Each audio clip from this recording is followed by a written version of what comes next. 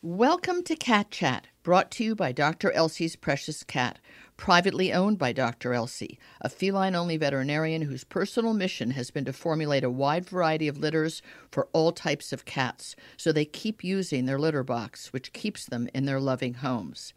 Dr. Elsie has also created clean protein, wet and dry foods that are specifically appropriate for a cat's nutrition needs.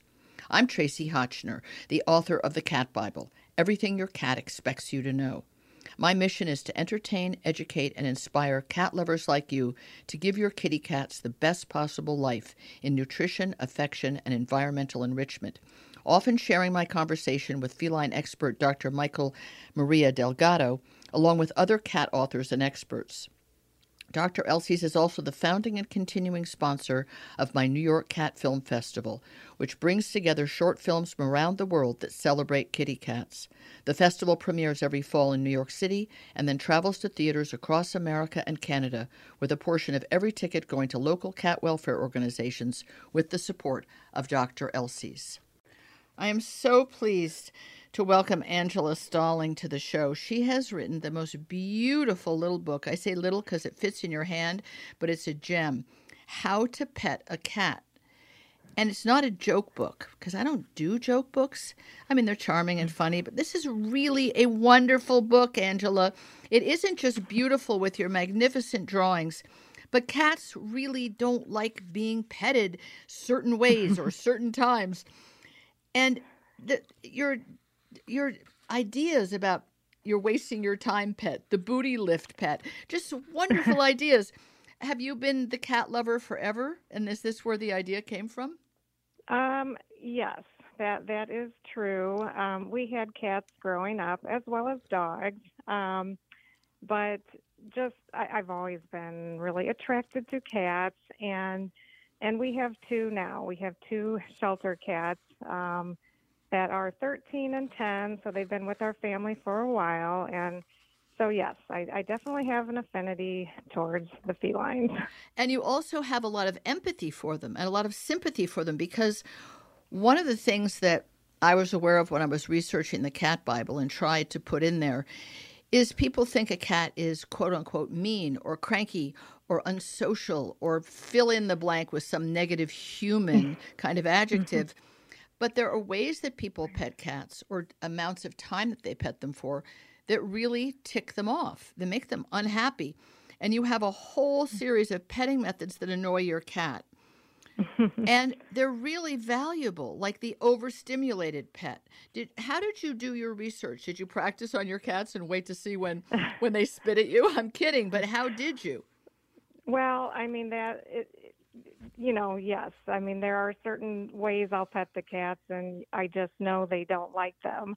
But I did, of course, research that more in depth, just because, that's my experience with my two cats. How does this relate to other cats? Is it only my two, or, across the whole general population of cats? What is it? What are the things that most likely will aggravate them?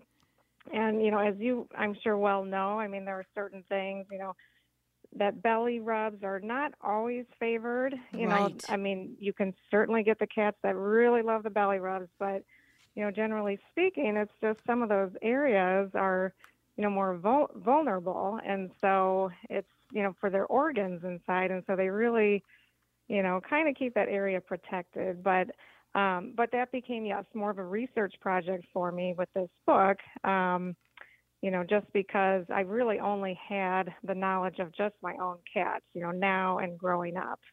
Well, I think the way you captured it is terrific, because the drawings, which are marvelous, so fanciful, and the colors are divine, and all of it is just wonderful, is that it shows with each description of can't let go pet, where people just won't let go.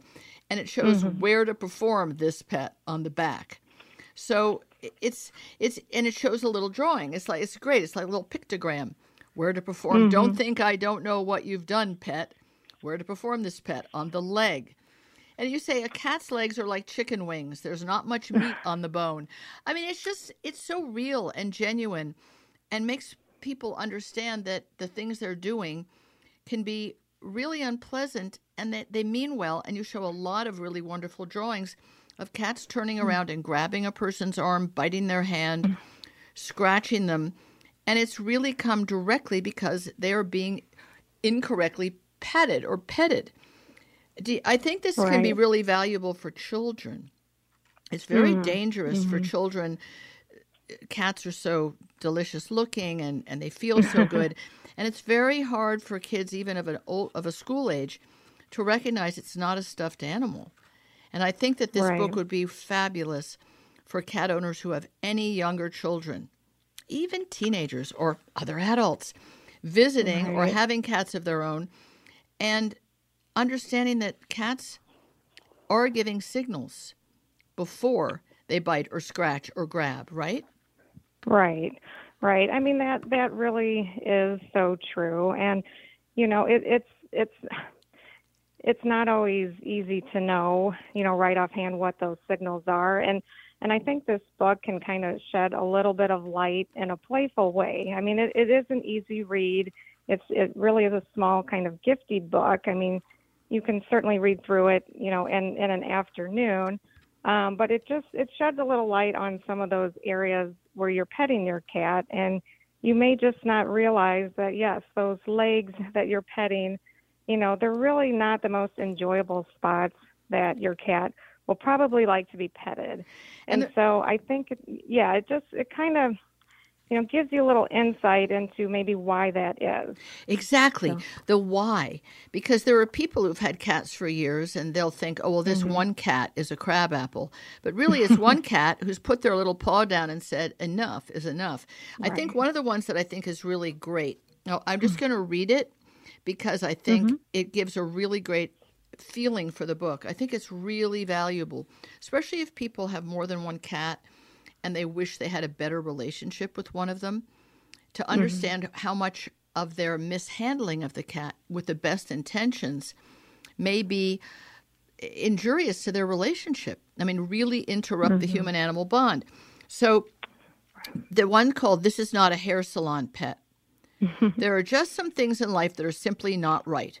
Trying to give your cat a mini mohawk is one of them. Their hair is meant to be sleek and go in one direction only. Your cat prefers to keep their hair in place to help regulate body temperature.